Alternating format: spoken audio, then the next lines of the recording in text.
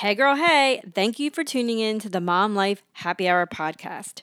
Today is our first Mom Hack Monday. This is a quick little episode to get you set up for the week ahead and the craziness with your kids. So here we go.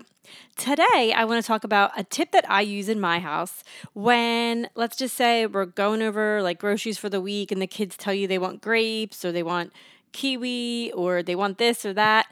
And it's still sitting in your refrigerator about to go bad, or it has a couple days left and you know you don't want to throw it out because how many of you are sick and tired of throwing out food that you buy? I know I am. And what I'll do is I'm like, oh, do you guys want some grapes? And they'll say no. Do you want some carrot sticks? And they'll say no. Or whatever it is. And they will tell me no.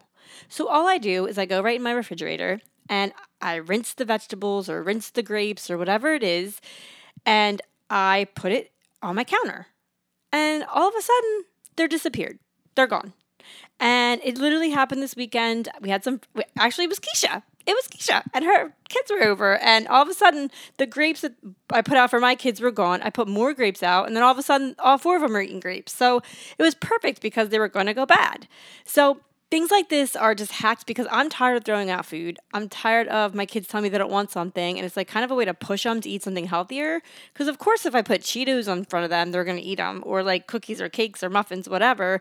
But if I put, I could put grapes or I could put apple slices or mandarin oranges or whatever it is, carrot sticks, celery sticks, whatever it is that I'm trying to push on them.